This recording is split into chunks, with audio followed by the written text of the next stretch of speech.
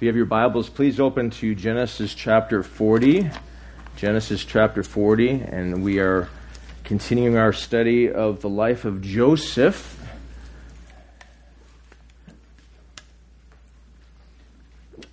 Hello to everyone who's watching or listening online.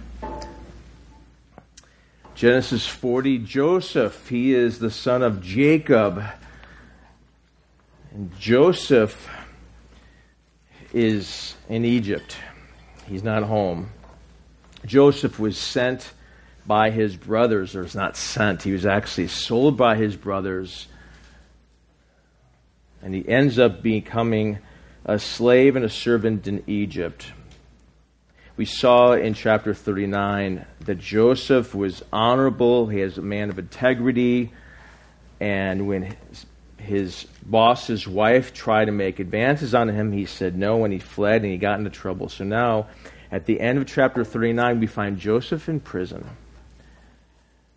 The scripture says in verse 1, "Now it happened after these things, the cupbearer and the baker for the king of Egypt offended their lord, the king of Egypt. And Pharaoh was furious with his two officials, the chief cupbearer and the chief baker. So he put them in confinement in the house of the captain of the bodyguard in the jail, the same place where Joseph was imprisoned. And the captain of the bodyguard appointed Joseph as overseer over them, and he attended to them." He basically was their servant. And they were in confinement for some time. Now, the cupbearer and the chief cupbearer, the chief baker, they weren't just kitchen workers, right? These were high officials in Pharaoh's court. They would have been the ones that was in charge. The cupbearer would have been in charge of making sure Pharaoh's drink was not poisoned, because he's somebody very much in charge. So the cupbearer made sure that he protected the Pharaoh. And because of his closeness to Pharaoh, he was also sometimes an advisor. We see in the book of Nehemiah was a cupbearer to the king. And because of his close relationship with the king, he was able to go back to the Holy Land. And so these were high officials. And the baker, the Egyptians had, they were very part of their religious ceremonies. They would make baked goods, even for dead kings and dead pharaohs, and put them in the tombs, you know. And so these were important people who were very close to Pharaoh. And we don't know what happened. Something happened that made Pharaoh very angry. Maybe there's a plot in his life. We don't know, but he puts him away, right? He locks him up. And verse 4, "Then the cupbearer and the baker for the king of Egypt, who were confined in jail, both had a dream the same night, each man his own dream, and each dream with its own interpretation." Now, here's the thing. I'm not going to comment a lot about dreams, but in the ancient Near East, in Egypt, dreams were very significant. Dreams were the way that they thought the gods spoke. And so what they did is they had whole schools of people who were experts in dream interpretation. And they had books and volumes of books that would sort of help you decode what a dream meant. Because the gods, they thought, would speak through the dreams, but they would never give the interpretation. So they had to confide with the magi or magicians or other experts that sort of told you what the dream meant. Now, of course, in Scripture, God does speak through dreams, various ways, and we can do a whole study on that, Old Testament and New Testament. The primary way that God speaks, though, is through His Word, So I'm not going to get into all of the stuff. Some people want to get all into the dreams thing. Listen, if a dream doesn't point you to Christ, if it's not crystal clear to point you to Christ, you hear about dreams in other countries where Christ appears to people and say, "Hey, I'm Jesus," hey, God can do that. But here, I'm not going to get into all that. I have a whole another lecture I can do on that, But the point is, Joseph has already had dreams in his life. Back in chapter 37, he has two dreams. Remember? He dreamt that, in fact, go back to chapter 37. This is significant because everything that's going on in Joseph's life is there for a reason. It's not to be ignored. So in chapter 37, we saw that Joseph, look at verse 6, please. He has a dream in verse 5. He tells it to his brothers, and he says, listen to this dream I had. We were binding sheaves in the field, and behold, my sheaf rose up and stood upright. And behold, your sheaves gathered around and bowed down to my sheaf. And of course, the brothers say, are you really going to reign over us? They didn't need an interpreter. It was pretty obvious. Joe, you're going to be in charge. You're a little brother, and they were jealous of him, And then he has another dream. Verse 9, I had another dream. The sun and the moon, 11 stars were bound down to me. And he told his dad and his brothers, and they were like, wait, are we all going to come and bow down to you, right? Well, Jacob, it says in verse 11, kept this saying in mind. Now, I point that out is because what's going to happen is those dreams have happened many years prior. Go back to chapter 40, right? Joseph was 17 years old when he had those original dreams. Okay? Here in chapter 40, he's 28 years old. 11 years have gone by. And we just turned the page, right? Pretty quick, right? Those 11 years you just passed by. It's going to be another 2 years before he's even meeting Pharaoh. So 13 years until he's out of jail. And just think about that for a second. We kind of rush into things, but 11 years, 13 including the extra 2 years that we're going to find out. And now God happens to bring two guys who happen to be pretty important, who also have dreams. And they're at the right place at the right time, aren't they? Now, Joseph, verse 6 of chapter 40, Joseph came to them in the morning and saw them, and behold, they were dejected. And so he asked Pharaoh's officials who were with him in confinement in his master's house, saying, why are your faces so sad today? What's up, guys? Why are you so low, so blue? I mean, other than the fact they're in prison, you don't get the sense that Joseph is kind of like it. But why are you? And they said, we've had a dream, and there's no one to interpret it. So that was a big deal to them. They said, the gods must be speaking to us. Something's going to happen, and we have no one that's going to tell us that. And they're sad. They're kind of like, we're helpless here. And Joseph said, do not interpretations belong to God? I love how Joseph has this godly perspective, like this filter, that this godly worldview, you can call it, right? Don't interpretations belong to God? Hey, tell it to me, please. Recount it to me, please. Verse 9. So the chief cupbearer recounted his dream to Joseph and said to him, in my dream, behold, there was a vine in front of me, and on the vine were 3 branches. Chapter 40, verse 10. And as it was budding, its blossoms came out, and its clusters produced ripe grapes. And what he's seen here is a really fast-forward scene. Grapes blooming, ripe, ready to go, right? Just like this visual thing that's like it's a fast-moving thing, going through the development of the grapes until it's producing it so we can squeeze the juice, right? For verse 11. Now Pharaoh's cup was in my hand, so I took the grapes and squeezed them into Pharaoh's cup, and I put the cup into Pharaoh's hand. Then Joseph said to him, this is the interpretation of it. The 3 branches are 3 days. Within 3 more days, Pharaoh will lift up your head and restore you to your office, and you will put Pharaoh's cup into his hand, according to your former custom when you were his cupbearer. Now, let me just pause right there. Okay, so Joseph, so far so good, right? He's kind of doing what he's doing. But we get a little glimpse in the next 2 verses of sort of this, where Joseph is kind of like, I'm stuck in prison here. I've been stuck. I want out. Joseph is this great guy who's almost perfect. But you get the sense that there's a wrestling thing here, right? He's human. Look at this, verse 14. So he tells them in interpretation, only remember me when it goes well with you. And please show me loving kindness by remembering me to Pharaoh and getting me out of this house. Now, you can read that in different ways. You can say, remember me when you go to Pharaoh, Or you could say, as I would be saying in desperation, 11 years, and there's a glimmer of hope, and there's Pharaoh's officials, and I just interpreted the dreams. Could you remember, please, and get me out of this house? You hear that? See, it's okay to be holy and yet desperate, right? Amen? For I was in fact stolen from the land of the Hebrews, and even here I have done nothing that they should put me into the pit. Same word that's used for when they put Joseph in the pit when the brothers wanted to sell him.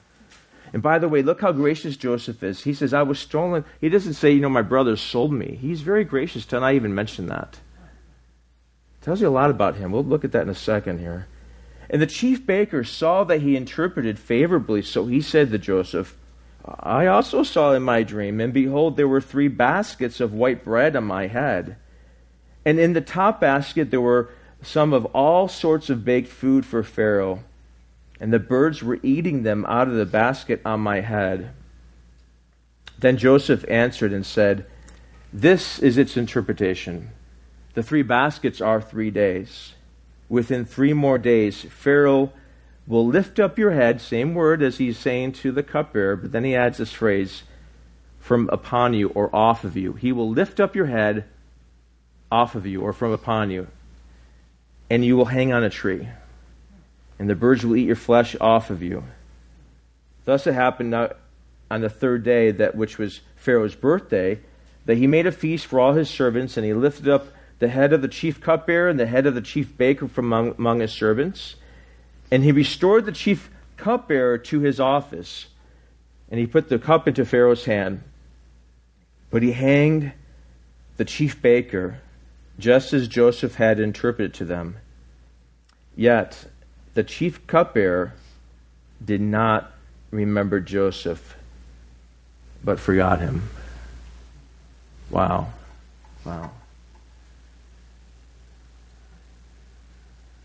Have you ever felt forgotten? Do you feel forgotten sometimes? And you imagine Joseph as the cupbearer is exiting the prison cell. Hey, don't forget. Hey, Joe, I'm going to go right now to the big guy. I imagine Joe. I'm going to call him Joe. Joseph. Waiting. Maybe he's waiting. A couple days go by. Maybe he's thinking, he's behind. He's got to catch up on emails and text messages and ordering of food and things like that. Maybe he's got to check out the grave. So I'll give him a little grace. Okay, a week goes by. 2 weeks go by. Months go by.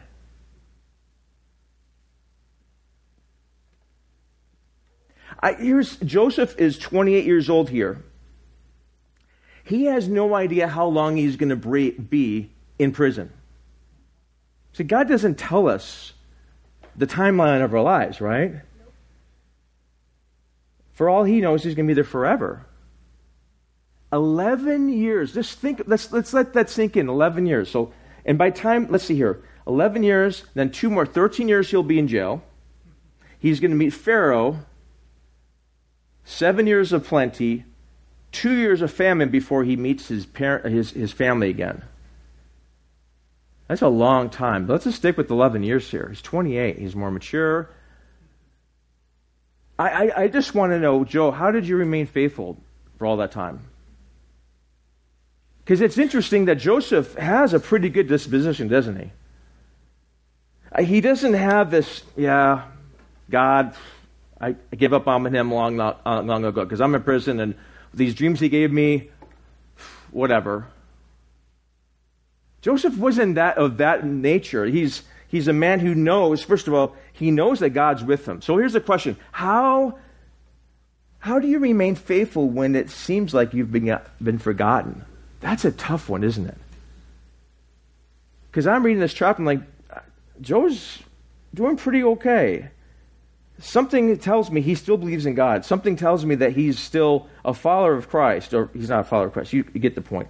He's a follower of Yahweh. I think Joe knew a couple things that got him through this time. First of all, he knew that God was with him. Okay, we see first of all, there was evidence that everyone knew that God was with. Look at chapter 39. Look at verse 2. The Lord Yahweh was with Joseph, so he became successful. Verse 3, now his master saw that the Lord was with him. Even the jailer knew that the Lord was with Joseph. It was obvious that God was with him. Look at the end of chapter 39. Look at verse 21. But the Lord was with Joseph and extended loving kindness to him and gave him favor. Verse 23, the Lord was with Joseph and made Joseph succeed. Joseph knew that God was with him, not just because he was prosperous in prison, but he knew because God had told Abraham, I'm going to be with you. He told Isaac, he told Jacob. He knew that God would be with him despite where he's at, that God would be with him. That's so important because so many times we judge our relationship with God based on their circumstances. Things are going well. Hey, God must be in favor of me. Things aren't going so well. Well, God must have departed from me. You guys ever struggle with that? No one? Yeah. Just me and you and you. Okay, you. Okay, now we're getting some truth tellers here. Oh, come on, let's just be real. It is hard to not look at the storms of life and say, where's God? Right?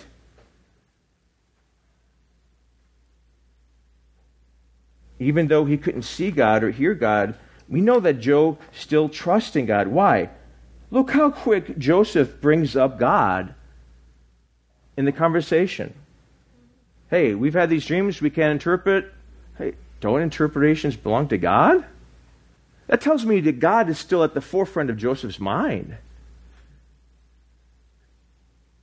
Joseph trusted in the unchanging character of God. He knew that God was faithful. He knew that God had given him these dreams, however they will be fulfilled. He knew that God had not left him. He knew that God keeps his promises, but God keeps his promises in his timing, not ours. Man, I wish I could write the script and say, God, here's how to do my life. You know, it's like when you're younger and the kids are. Sharon was pregnant, right? And our friends were pregnant, and of course the in thing in those days was you gave your doctor your birthing plan. Remember that? Yeah. Doc, this is how it's going to go right here. Okay, we're going to do it. And I have friends who did that. I'm like, you have no idea what you're talking about. And then you're going to do this, you're going to do that, and then when the water breaks, everything goes out the window. It's like, forget about it. Let's let the doctor do his job, and you just stand in awe that God is giving this beautiful child. We can't write the script for our lives. We haven't been given the pen and the ink and the paper to write the script for our lives. Who do we think we are? And Joseph's like, God is going to keep his promises in his times. And sometimes we'll be like, God, you missed a point here. You missed an opportunity here. And God's like, no, I know what I'm doing. Do you believe that? Or do you fight against him? You wrestle with him. Or do you say, I can be in prison and still be faithful? God is never unfaithful, even if the circumstances seem otherwise. He is always faithful. God never changes. God cannot lie to break his word.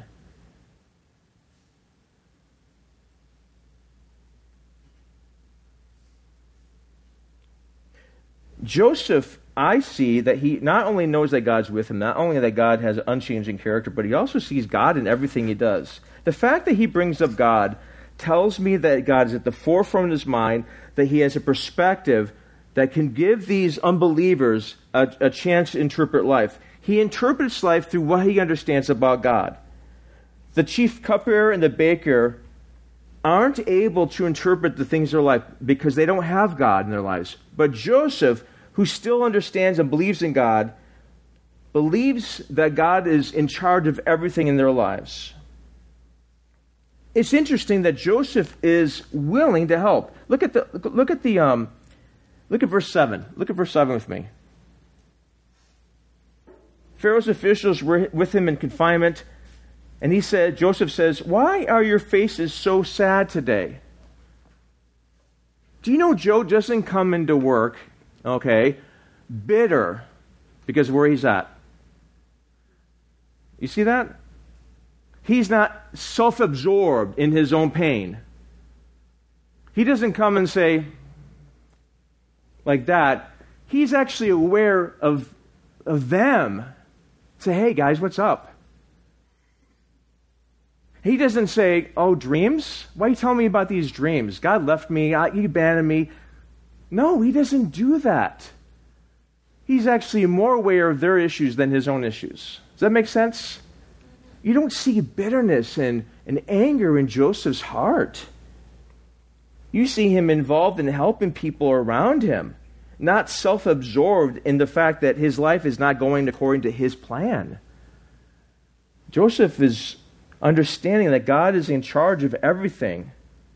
And maybe God happened to bring him there to help these guys out so that one day he'll get helped out. Who knows? But he doesn't pout. He doesn't have bitterness. He's quick to help. And he sees God as being the answer to their problems. We see that Joseph has a hope in God. Look at verse 8. Again, I'm going to bring up verse 8. Don't interpretations belong to God? Insisting or implying that God can help us out with understanding this. Verse 14 and 15, he has an expectation to get out. Only remember me. Please remember me and get me out of this house. Joseph has hope in God. His attitude toward God has not turned sour. Has your attitude toward God turned sour? Is your hope in God? Let's just listen. Let me just cut to the chase right here, okay? One day, we are all going to die from this earth. One day, every single person in this room is going to die, and you don't have the time or the day or the knowledge of when that's going to happen. I'm going to get real here. Is your hope in Christ today, or are you going to put off and say, one day I'll get around to that? You don't know when that day is going to happen. You have zero control of your life. And the only hope that will give you hope in eternity is Jesus Christ. You're here today, or you're listening online today, because you need to hear this. We sit around like we're hopeless. We have hope in Christ. Amen? Yeah, life is difficult. Even Paul says, I'm going through difficulties, and God says, my grace is sufficient for you. We're all going to experience difficult things. We're all going to experience the heartaches of life, the pain of life. Joe did too, and Joe's human. Joe's like, hey, I trust in God, but I want to get out of here. And that's okay. Amen? Yes. See, being a Christian doesn't mean you go around and say, I don't have any problems. Those aren't problems, I reject those problems. No, being a Christian means you trust God and you have problems. And some people want to preach, hey, if you become a Christian, no problems will come to you. Yeah, good luck with that, buddy. The reality is believers will experience suffering in this world. Guys like Joseph who are faithful, Joseph didn't do anything wrong and he got in prison. But he didn't wallow in the prison of bitterness and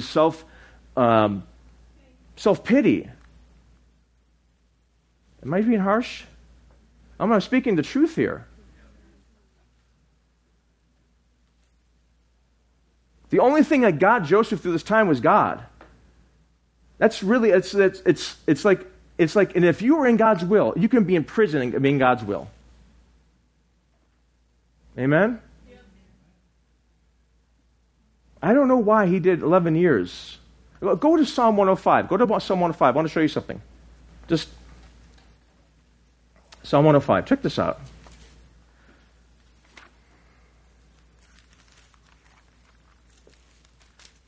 Guess coffee must have kicked in. Or the Holy Spirit. Look at this. Look at this. Psalm 105. Sort of like in the middle of your Bible.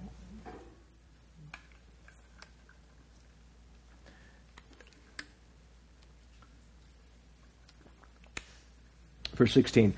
And he called for a famine upon the land. He broke the whole staff of bread. He sent a man before them, Joseph, who was sold as a slave. They afflicted his feet with fetters. He himself was laid in irons. You get the scene. He's got around his neck, maybe around his hands, around his feet. He's in shackles. And Joe had not done anything wrong. Remember, He was honest. He was good. He was faithful. He did his dad's bidding. His brothers hated him. He was good at Potiphar's house. Mrs. Potiphar wanted to, and then she accused him, and he got into prison. He's like, not anything wrong, and he's been everything right, and his life has turned out to be in the pit. But watch this. They afflicted his feet with fetters, he himself with the irons. Verse 19. Until the time that his word came to pass. Until the time that I think the dreams he's talking about. But during that time, look what happens. Until the time, the word of the Lord, the word of Yahweh, what? Refined him. 11 years, 13 years, refinement.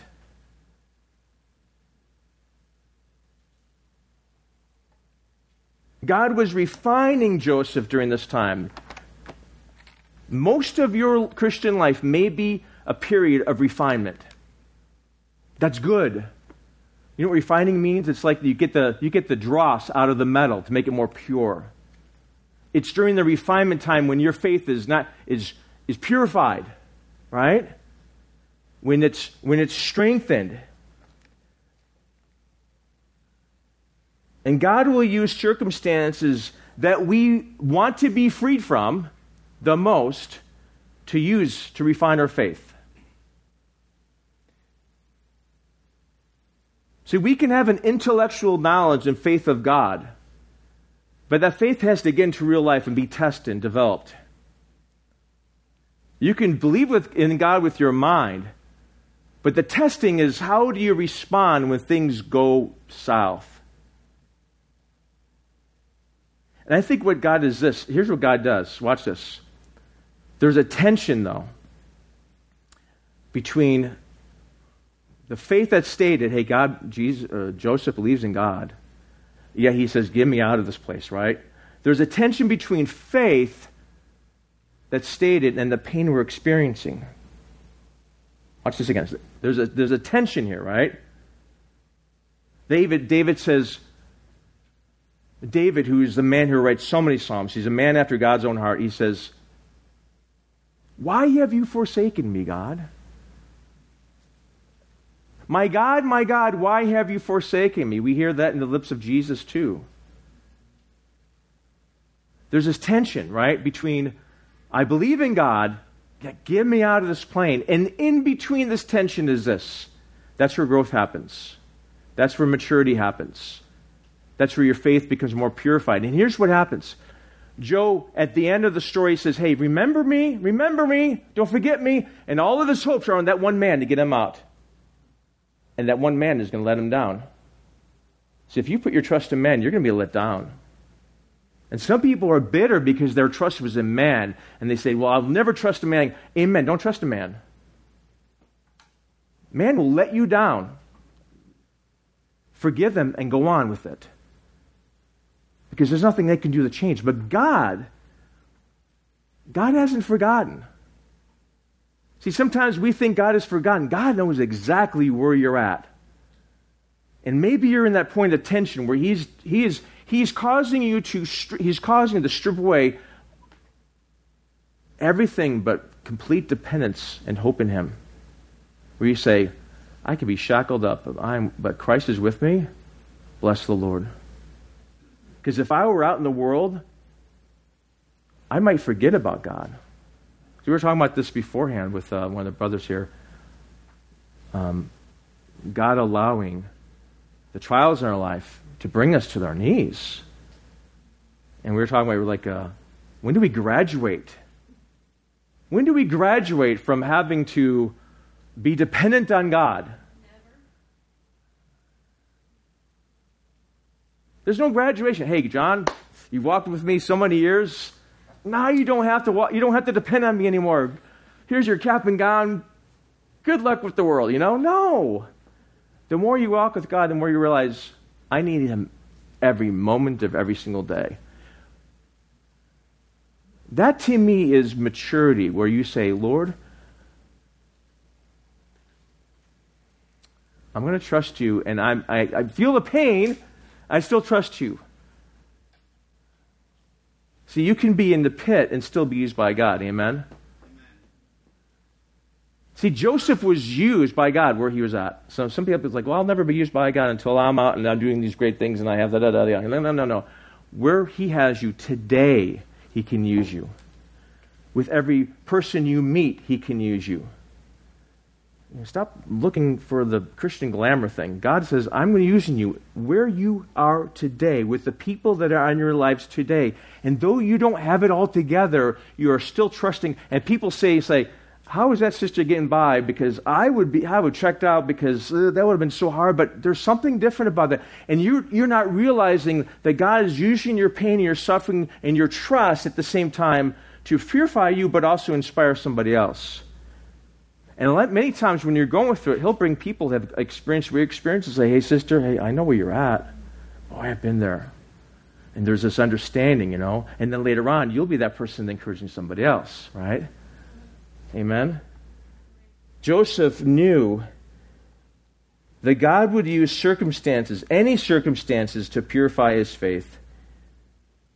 His faith is being tested, it's being purified, it's being refined so as to make it a more usable condition. Joseph also, go back to chapter 39, Joseph also knew, though, and this is part of it, to be honest, I had 15 lessons on this, and I'm just sharing, okay? Just going to share what I see here. But Joseph also knew that God often uses delay and waiting as part of that development of our faith. Boy, how many of you guys like to wait? How many of you guys like to wait in line? You purposely go to Disney to wait in those long lines. You purposely go, no, none of us like to wait. We're so impatient. God's like, the chief tool I'm using in your life is to teach you patience and waiting. Oh. Joe has no idea how long he's going to be in this prison. 11 years. Come on, Lord. What's the verdict here? What's the sentencing? God's like, until I get you out. And there's no promise of that. Maybe can God use me where I'm at? But Joe understands that God may use waiting or delaying to strengthen our faith. Abraham received a promise that he'll be a child. He'll be a child. He'll have a child. He had to wait years before Isaac was given. Moses is called at age 40 to be a shepherd, but he's not usable until he's age 80. He spends 40 years as a shepherd on the backside of the mountain raising sheep in isolation and obscurity before he's called by God to go to Pharaoh, let my people go. David is anointed as a boy. He has to wait years before he can take the kingship. Jesus grows up 30 years in Nazareth and has a 3-year ministry. Waiting seems to be a big part of the equation of God's plan. Have you been waiting for God to do something in your life? The psalmist says, wait for the Lord, be strong and let your heart take courage. Yes, wait for the Lord. Psalm 37:7 says, rest in the Lord and wait patiently for him. Do not fret because of him who prospers in his way, because of the man who carries out wicked schemes. Don't look at somebody else who's they're getting ahead with their life, Wait on the Lord. Because ultimately, we want God's will for our life to be done. Amen? I want God's will for my life to be done. But sometimes I think, I want his plan. I want this other guy, I kind of want his plan for, can I adopt that plan for my life? God says, no. I know the plans I have for you, right? I know the plans that I have written up for you. Wait on me. And Joseph does not allow the disappointments, the waiting, the delays to bring him to despair, but he trusts in the Lord. He trusts in the Lord. And the one key that I can share with this, of this whole time that kept him going, is that he had a hope in God. His hope in God, maybe he got weak some days, but he still had a hope in God. James says, consider it all joy, my brethren, when you encounter various trials, knowing that the testing of your faith produces endurance, and let endurance have its perfect result, so that you may be perfect and complete, lacking in nothing. It means so that you may be perfect means to be mature. There's a maturity that happens. And Joe knew that. And Joe also knew that God was always in control of his life. That he hasn't forgotten about you. If you can just rest, if we can rest and say, Lord, are you really good? Yes. There's not one molecule in the creation that is not out of his control. That's how powerful God is.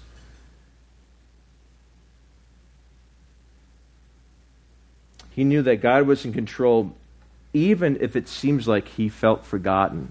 How many of you guys have felt that way? Has God forgot about me? God, what about these dreams you gave me? What about these ideas you gave me? What about this calling you gave me? What about these hopes you gave me? And it seems like nothing's happening. It seems like I'm going backwards. It seems like I'm going to pick God, but why am I here? It seems like, have I missed the boat? Have I misheard you? Have I? And God's like, I'm in control. Don't wig out. Take a nap. you know, trust me. You get that way. Why? Because we look at everything around us. And this is a life of faith, not of sight.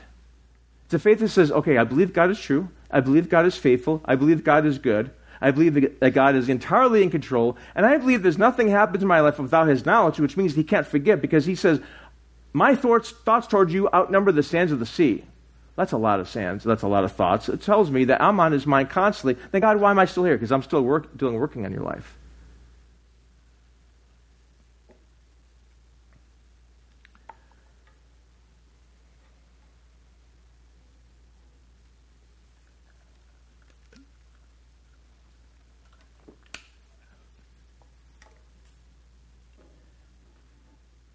Isaiah 49 says, but Zion said, the Lord has forsaken me, and the Lord has forgotten me. And God responds, he says, can a woman forget her nursing child and have no compassion on the son of her womb? Can a woman forget her child that she's nursing? No. Even these may forget, but I will never forget you, God says. Behold, I have inscribed you on the palms of my hands. You are written on my palms. If that's not a picture of Christ, I don't know what is. Jesus Christ, who's risen from the dead, has a new body, has purposely allowed himself to keep these wounds here and his feet as well. All of eternity, we're going to be like, that's a reminder to me, and it's always a reminder to him to say, hey, I'm not forgetting about you. I mean business here.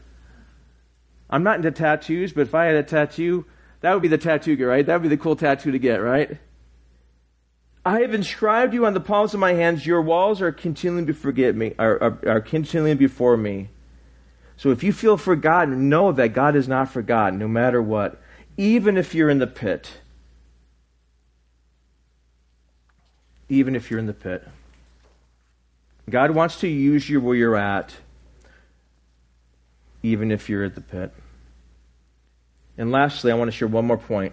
And this is, the idea is this, that you see the word remember in verse 14 and then 23, you see that? Only remember me. And then verse 23, remember. This idea of remember is not just recall to mind, but remember means to call mind and put into action. So in the scripture, when it says that God remembered so-and-so, it means he acted on their behalf, right? God remembered Noah, right? He remembered his promise to Abraham. Throughout the scripture, it talks about that. But sometimes we say, okay, God hasn't spoken or he's silent. And Joseph knew that when God is silent, it doesn't mean he's forgetful. Then when God's quiet or he's silent, first of all, he's speaking through his word all the time. So he's not silent. But you get the point. You feel like you're not hearing from God in a certain sense. He's silent on certain things, but he doesn't mean he's forgetful. And we don't like it when God's silent, do we? I mean, we understand. You can hear from him every single day by reading this word. But I'm talking about with issues concerning your life, maybe certain things, right? The psalmist says, he says, how long, O Lord, will you forget me forever? And of course, he understands that God's not forgetful, but he understands that what he's experiencing is really human. And he says, God, why are you silent? How long will you hide your face from me? How long will you remain quiet? And the psalmist is seeking God. That's okay, and say, God, I can't understand, but would you please lead me? But God's silence doesn't mean his absence. Am I speaking to anyone here? Because you guys are silent. I'm kidding. His silence doesn't mean his absence. God's silence doesn't mean his ignorance. God's silence doesn't mean that he's forgotten. But God's silence is this. God's silence is an invitation for you to trust him. God's silence is an invitation for you to trust him.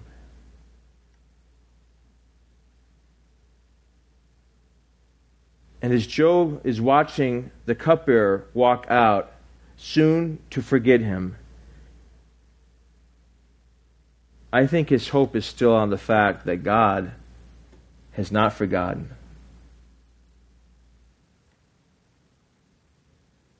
Do you feel that God has been so silent that you don't know what he's doing? Well, trust him. It's an invitation to trust him.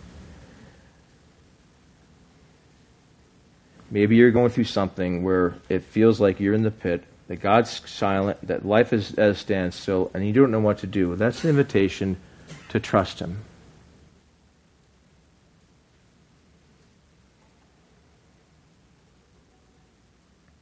Maybe life has given you left hooks, uppercuts, and a kick in the stomach. God says, trust me. I went to New Orleans a few years ago to preach. And I was at a restaurant the night before because I was preaching two services, two different places, for one of my good friends, really good friends.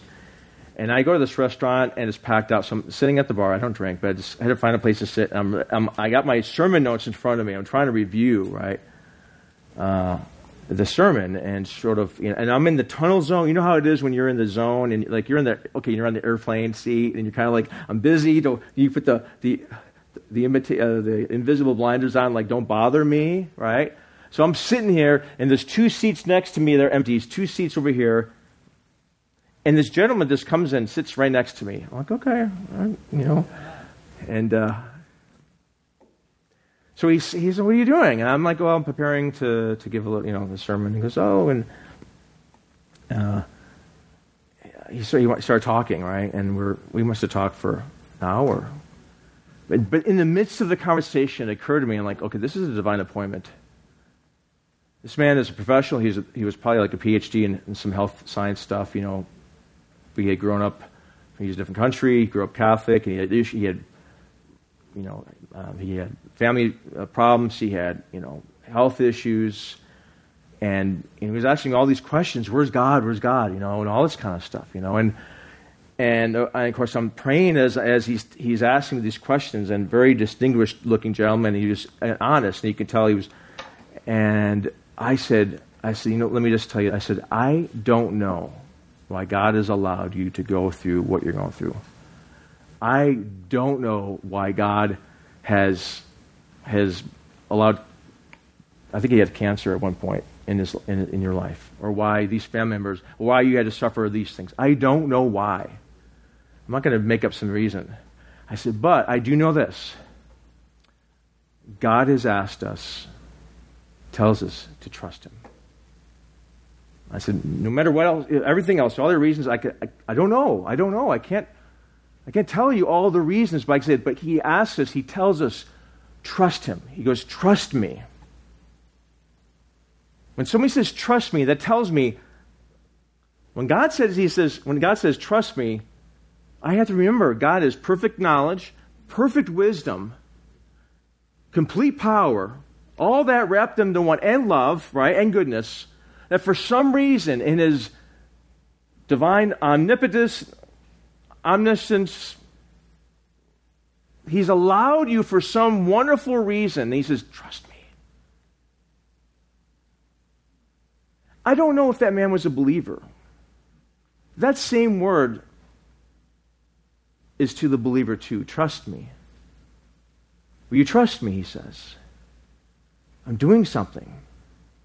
That if you had not gone through that circumstance, if you had not gone through that season or those trials, you would not be the person that I intend you to be in my Son. And the only person that will have scars in heaven is Jesus Christ. So whatever scars we have here on earth, praise Jesus that in heaven No more physical scars, no more emotional scars, no more spiritual scars. They're all healed by Christ. But he says, trust me. Will you trust him? Even if he's silent, even if you feel like you haven't forgotten, will you trust him? Let's pray. Lord, thank you for your word. Thank you, Lord, that you use somebody like Joseph as an example, Lord, as a demonstration of a life of faith. But thank you, Lord, in the same way that you tested Joseph and brought him through significant trials, Lord. You're bringing all of us here, Lord, through different trials.